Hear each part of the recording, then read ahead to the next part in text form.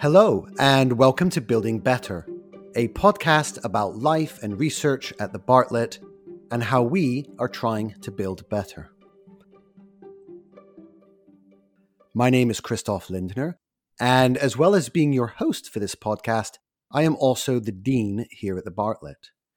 In each episode, I'll be sitting down with other members of this community to explore a topic that captures a snapshot of what happens here, from innovative techniques to interdisciplinary ideas to groundbreaking results.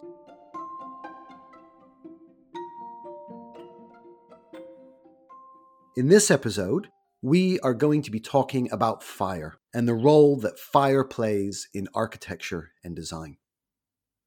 Throughout history, fire has been a force shaping the cities we live in, and now more than ever, fire can and should be a key consideration in design. So I've brought together two guests from UCL to discuss their work with fire. My first guest today is Professor Jose Terrero Cullen. Jose is the head of the Department of Civil, Environmental, and Geomatic Engineering at UCL, and he specializes in fire safety engineering. He's worked with tall buildings, historic architectures, and timber structures, and he has studied major environmental events like oil spills and large underground coal fires, working to create unique approaches towards impact mitigation. I'm also joined by Dr. Eva Branscombe, an associate professor in the Bartlett School of Architecture. Eva's research explores the historical development of artistic display, both in formal settings like museums and galleries and in countercultural actions and street art. Since 2012, Eva has been working with SPID Theatre Company, a West London initiative founded by Helena Thompson in 1999. SPID works with young people to explore the issues they face through theatre, and has explored the impact and response to the Grenfell Tower fire through this work. Eva collaborated on an immersive production with Naomi Israel, a youth ambassador for SPID, produced by Nena Samson Abosi and SPID Theatre, and it explored life and architecture in the tower blocks Lancaster West, Kensal House, Trellick Tower, and Stanley Gardens. And I just want to give a quick content warning before we get started today, because the following conversation will discuss the Grenfell Tower fire, as well as other fires from across the world and in history. And we will be making reference to death and injury, although these will not be discussed in great explicit detail.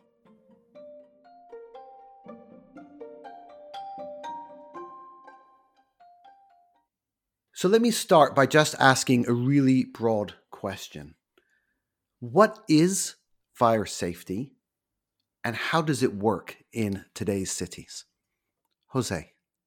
Yes, fire safety is a really interesting statement, because for a user, for example, of a building, it is a right.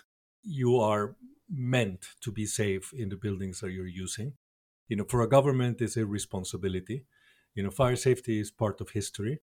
Fire safety, as you said, has molded cities in many ways. It could be perceived as regulation. But in essence, when we talk about fire safety, is the capacity that we have to create an environment that is safe from the ravages of fire. I mean, fire in itself, is a very positive source of energy. Nevertheless, when we lose the control over the fire is when it becomes a challenge, and where we need to be able to establish mechanisms by which we limit the negative impact that a fire can have. So establishing mechanisms makes me think of design, and I'm wondering, Eva and Jose, if you have thoughts on the role that design plays in both creating spaces that are safe from fire, but also thinking of design as something that can interact with safety and fire. So I think fire safety has also a lot to do with attitude and respect, or a lack of respect for more diverse communities. And for example, the fire at Grenfell Tower would not have raged out of control if the building had not been clad in highly flammable materials. And these were only really installed to make the building supposedly look better. So it was a design decision. And it had to do a lot with the increasingly gentrified houses that were around the Grenfell Tower and below it. And the problem had a lot to do with class segregation that is extreme in the Notting Hill area. And the Royal Borough of Kensington and Chelsea is actually the nation's most affluent borough, but it also has this pocket of poverty and lack of opportunity and deprivation.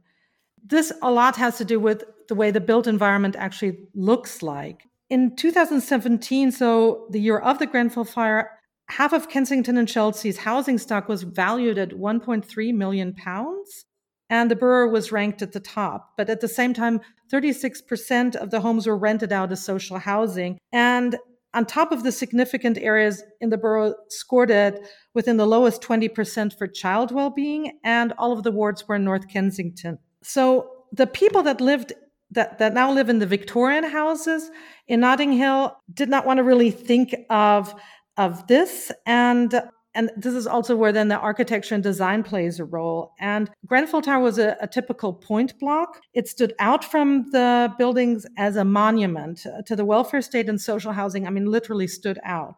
And the concrete frame of the building was symbolic of this, and you could just see it from afar. And the new cladding was to cover over this so that the richer neighborhoods didn't have to think about the closeness of social housing to their multi-million-pound homes. But the concrete tower block, as it had been built originally, was actually fireproof. And Jose, I know that you've been involved with the Grenfell inquiry and know that situation very well. And I know we'll come back to talking further about Grenfell. But one question I have is Grenfell quite an isolated incident, or are there other versions of this kind of tragedy occurring elsewhere in the world or for similar reasons? No, I mean Grenfell is not an isolated case at all. I mean, and in essence, it goes back, to what was being said before, to make many design considerations for a number of different reasons, and fire safety doesn't seem to ever emerge to the top. And there's a real clear reason for that. Is that we operate in an environment that has building regulations, and as such, as citizens or as occupants or users of buildings, we actually do feel safe. It is only when something like Grenfell happens that we wake up to the fact that we might not have fulfilled our right, to be safe. And I think because we actually feel safe, we don't pay attention. We pay more attention to how a building looks than to how safe that building is, because we've made the assumption that by complying with building regulations, we have a safe environment, and therefore it is not a matter of our concern.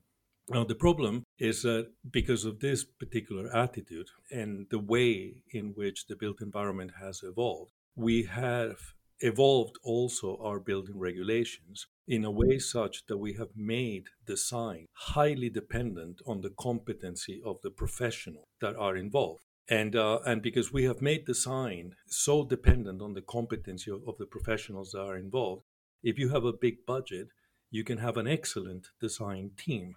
But if you have a small budget, then you have a not so good design team. And the result is that at the end, you have a gradient of safety that goes in favor of the rich and against the poor. While you were sharing that, Jose, it made me think back to the history of skyscrapers.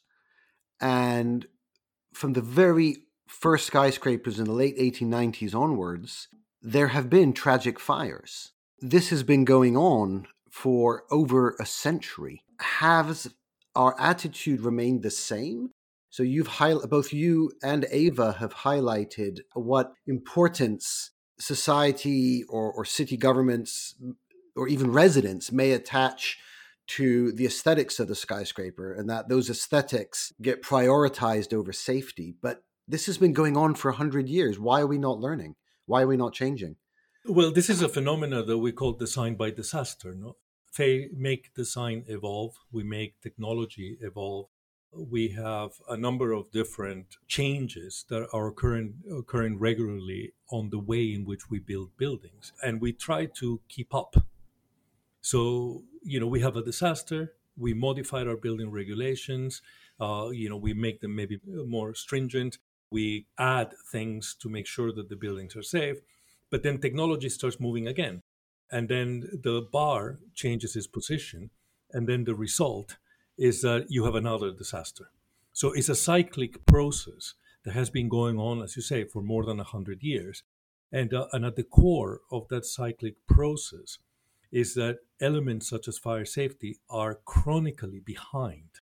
So it is a change in technology, it is a change in design that creates a new problem with which we need to catch up.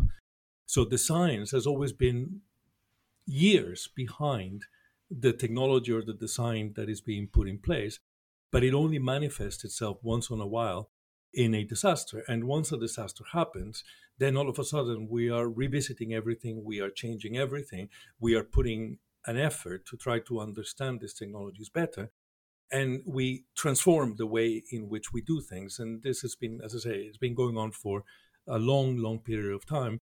Very chronic and very cyclic after the Industrial Revolution, when we start seeing the densification of cities. And then all of a sudden, the fire problems became urban conflagrations, and we had to start making very drastic decisions on how we regulate construction. But from then on, it's been a cycle that keeps repeating itself, and we have not been able, to break out of that cycle. So that's really fascinating that we have approached fire safety through design by disaster.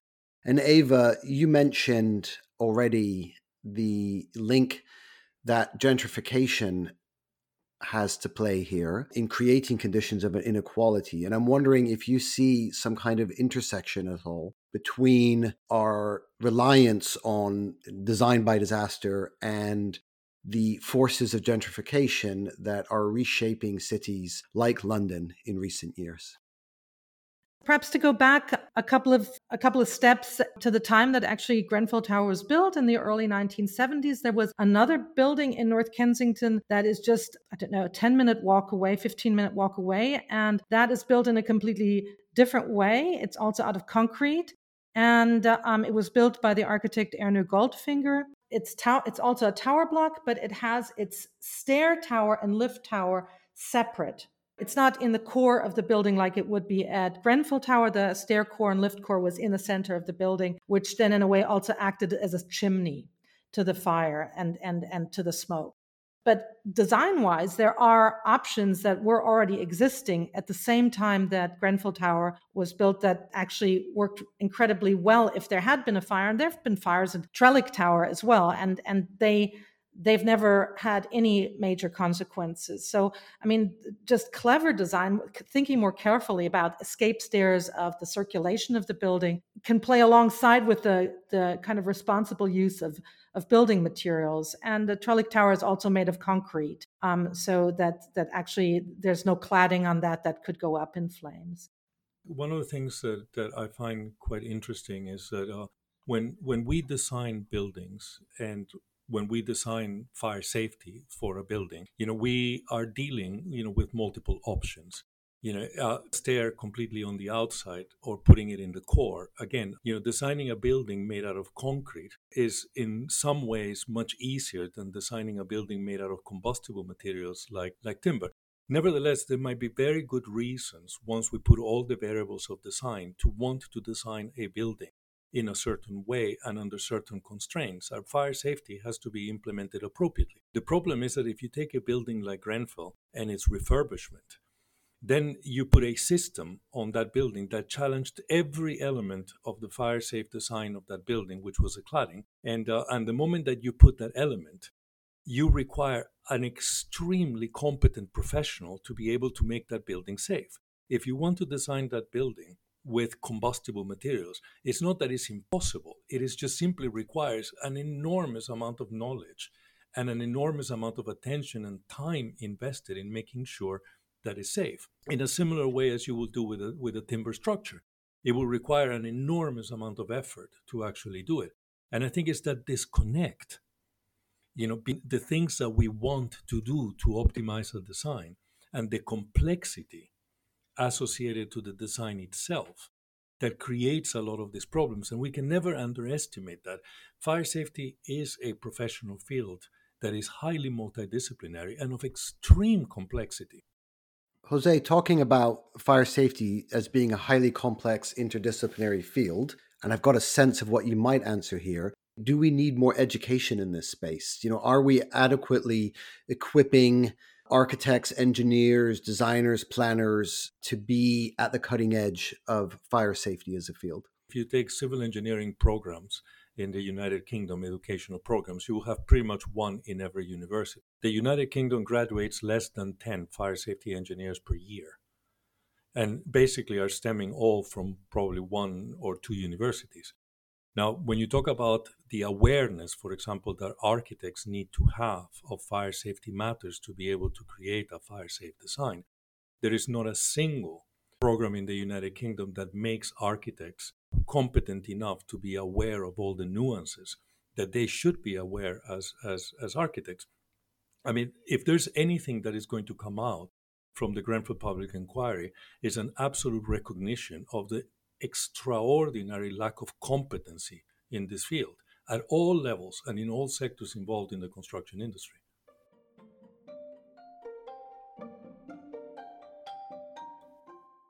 I'm wondering, Eva, if you could tell us a little bit more about the theatre projects that you were involved in, which were responses to the Grenfell Tower, and which my understanding is that they drew on the history and experiences of people who were living in and around Grenfell.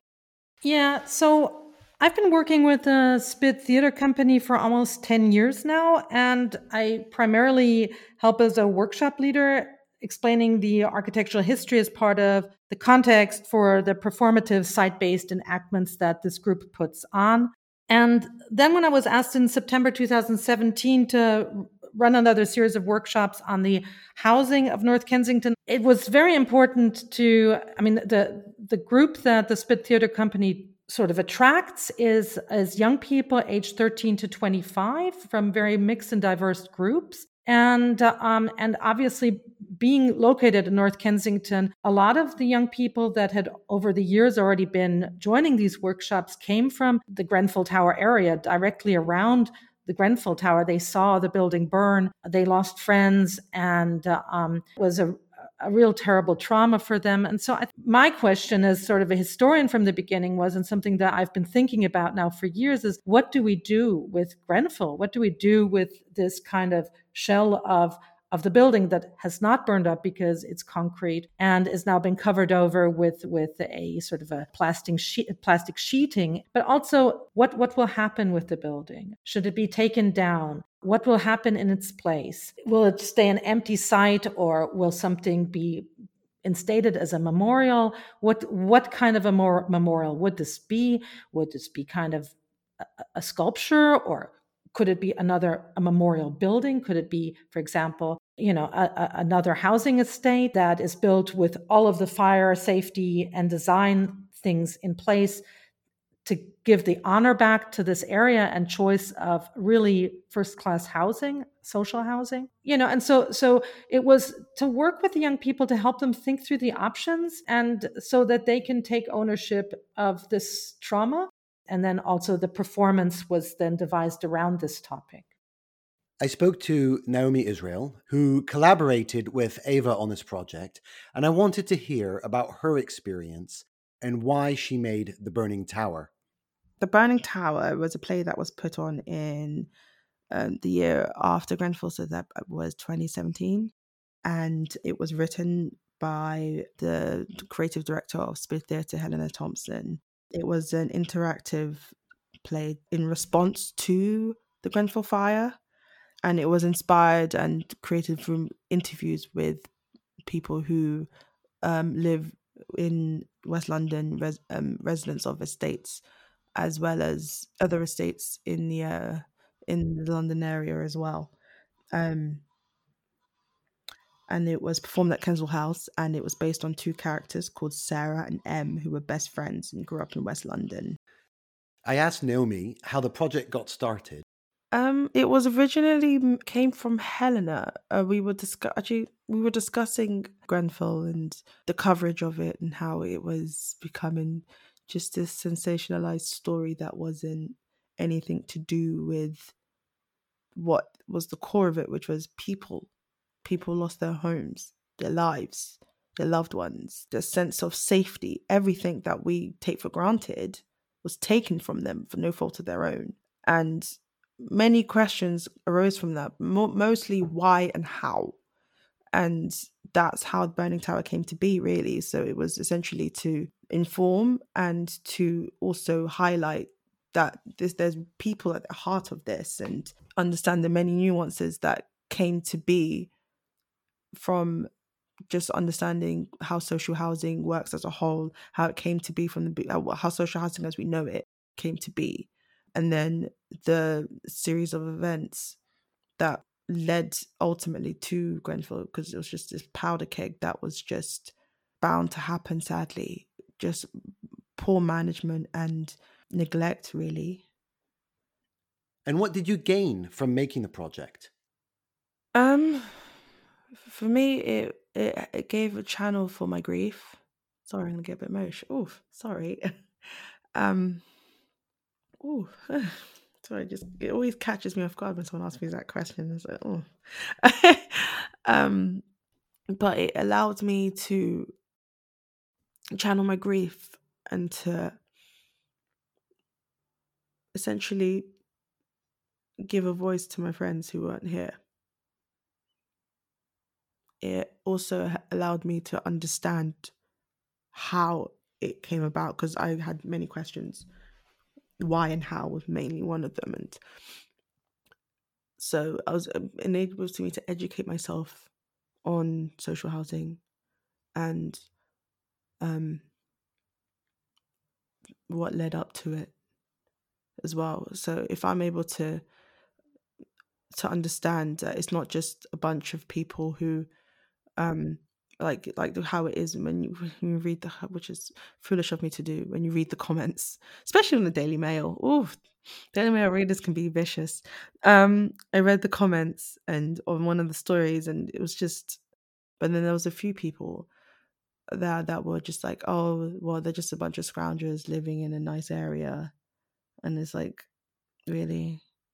No, these are working poor. They had a job. They were just like any other person living their life and just happened to live in a building that was not fit for purpose and sadly lost their lives because of it. And I feel like the play Abel's, it basically shows that, and it humanizes these people because through the two girls,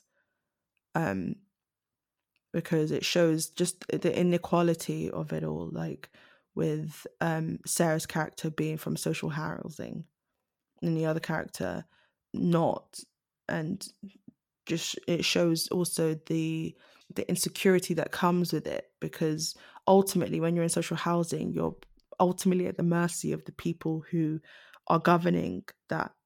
And if they don't, and if they have profits at the heart of everything they do, then your safety and your way of living isn't factored in. It's that comes far less important and way down the list of requirements for them. Ultimately, is when it becomes about money and the bottom line,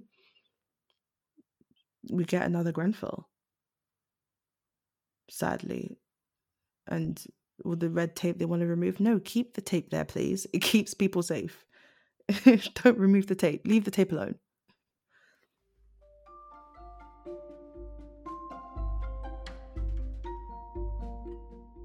So, Jose, I'm wondering, in your work, taking a more global perspective on community responses to fire, what sorts of examples you've come across of people, communities responding to a fire disaster? Yeah, that's a very interesting question because it's something that has evolved through the years. I mean, if you look at the history of fire safety is a discipline, if you want to call it that, that has always been very much behind the need. You know, people designed certain types of buildings, and we had to catch up. And if you look at the gaps, you know, between the need and the science, At some periods have been gaps of 100 years where the knowledge, was really very much behind the actual reality of the built environment. We used to memorialize fires with plaques. There was a plaque that said there was the Galley Fire here, there was the Edinburgh Festival Theatre, and that was really all that was left, from all these fires, from all the people that died. And in some cases, for example, the first professional firefighter is James Braidwood, and he died in a fire in London in the mid-19th century. And you will find a statue to James Braidwood. So this was pretty much what it is. And what has happened as the science and the knowledge has caught up with the technology to some extent, that we have made much more open statements. And World Trade Center is, for example, one of those, where effectively, you have a fire, and that fire at the end is one of the reasons why the building collapsed. And at that point, then you have a much more thought process, and there's a lot more information about how the building came down. And that in many ways serves the community to understand better what the failures were, what the problems were. And I do think that in the case of Grenfell, we are in a position in which we've managed to understand the sequence of failures in a way such that I do think that if we are looking into creating a memorial or something, that memorial needs to let people know why this happened, and described in a way that actually is transparent, and that people can understand all the reasons that led to this particular failure. So not just a plaque or a statue, but something that really shows very clearly that we understand the mistakes we made.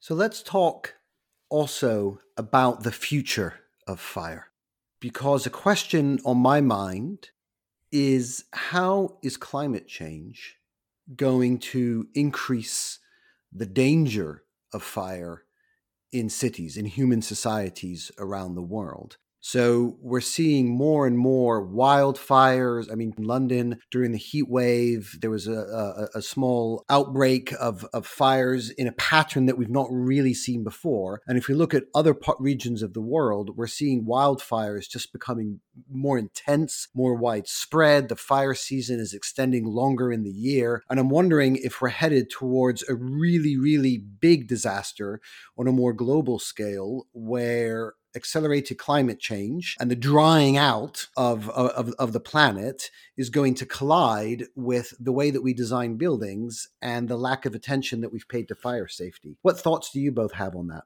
I think, sort of to think back historically, fire used to be a civic responsibility as well. And everybody understood that they were exposed to risk. And regardless of which kind of class they were, and if a fire happened, then everybody would be affected. And I mean, thinking also back historically on the Great Fire of London from 1666, we still even talk about this today, and it really changed how building materials were used in London as well. But today, fire is still something that affects the disadvantaged more, also because of overcrowding. And again, this kind of social issue. And the building regulations have kind of taken over from our collective civic concern, which I think is a really big problem. And the building regulations have in some way become our city and can be read through this. And regarding the Grenfell fire and the ongoing inquiry, some argue that the regulations were cynically twisted by the local authority to shed the responsibility for protecting the most vulnerable in the city. And so I think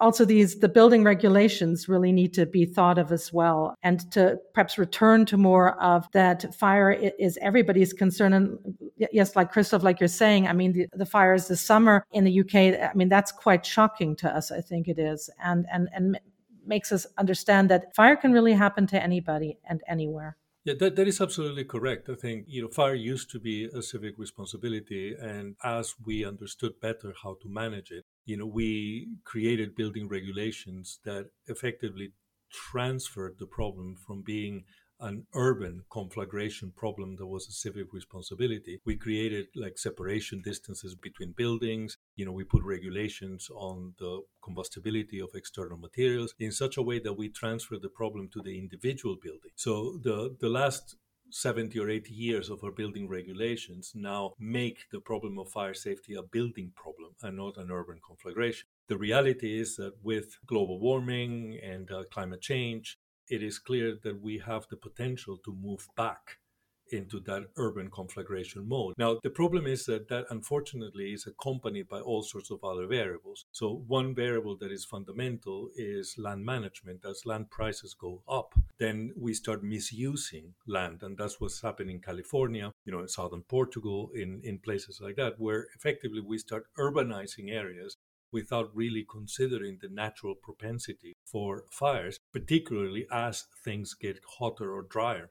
It makes me wonder whether we're going to see, as climate change continues and as extreme weather gets more intense and frequent, are we going to see a new form of gentrification emerge around fire? So we've got, eco-gentrification where, being close to green space and healthy urban environments is driving gentrification. And we've got kind of climate gentrification around things like being safe from flooding and those sorts of things. But are we going to see new patterns of urban development and exclusionary spatial social practices occurring around fire safety and being safe from urban wildfires? Maybe that's already happening. It's already happening. I mean, I think, places like California, or Australia, you already have a displacement of people away from areas that are perceived to be of greater fire hazard into areas that are perceived to be a lesser fire hazard. I think the unfortunate aspect, as opposed to floods or other sort of drivers, is that it is not very clear then what the solution is. What is the safer place to be? Because you are probably moving from a suburban environment that is much closer to, as you say, a sort of a more healthy space of living, into moving into towers. And, with the potential consequences of being in a building like Grenfell Tower. And so it's not very clear for people exactly what is a safer environment when it comes to fire. So at least all those variables are still very fluid.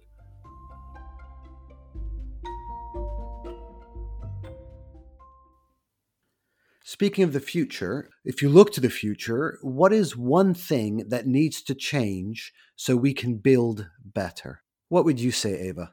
I think building better has a lot to do with respect for humanity, and as I've been sort of pointing out today, but it also has a lot to do with respect for our planet, as we're growing increasingly aware of. And Jose, what are your thoughts on one thing we need to change so we can build better? When it comes to fire safety, if you want to have a fire safe environment, you have to make sure that those people who are delivering that fire safety have those attributes that come from the respect, to their clients, to the people that they're delivering these buildings for. That comes with the, acknowledging the need for a true understanding of the problem. And also having the talent and the inspiration that we expect for people doing an extraordinary design. And fire safety has to be delivered by extraordinary designers. Here are Naomi's thoughts on what we need to do to build better in the future. I would say listening. Ultimately, listening to people.